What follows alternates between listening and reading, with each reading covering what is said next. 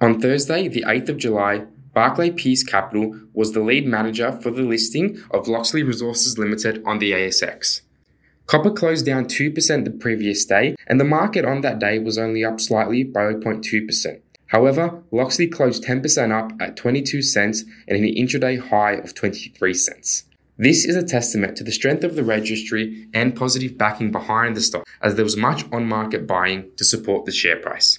Locksley's strong and experienced board and the acquisition of the highly prospective Tottenham project in the Lachlan Ford Belt region sets the tone for exciting times ahead, as the company now commences its drilling program and works towards a JORC 2012 resource by the end of the year.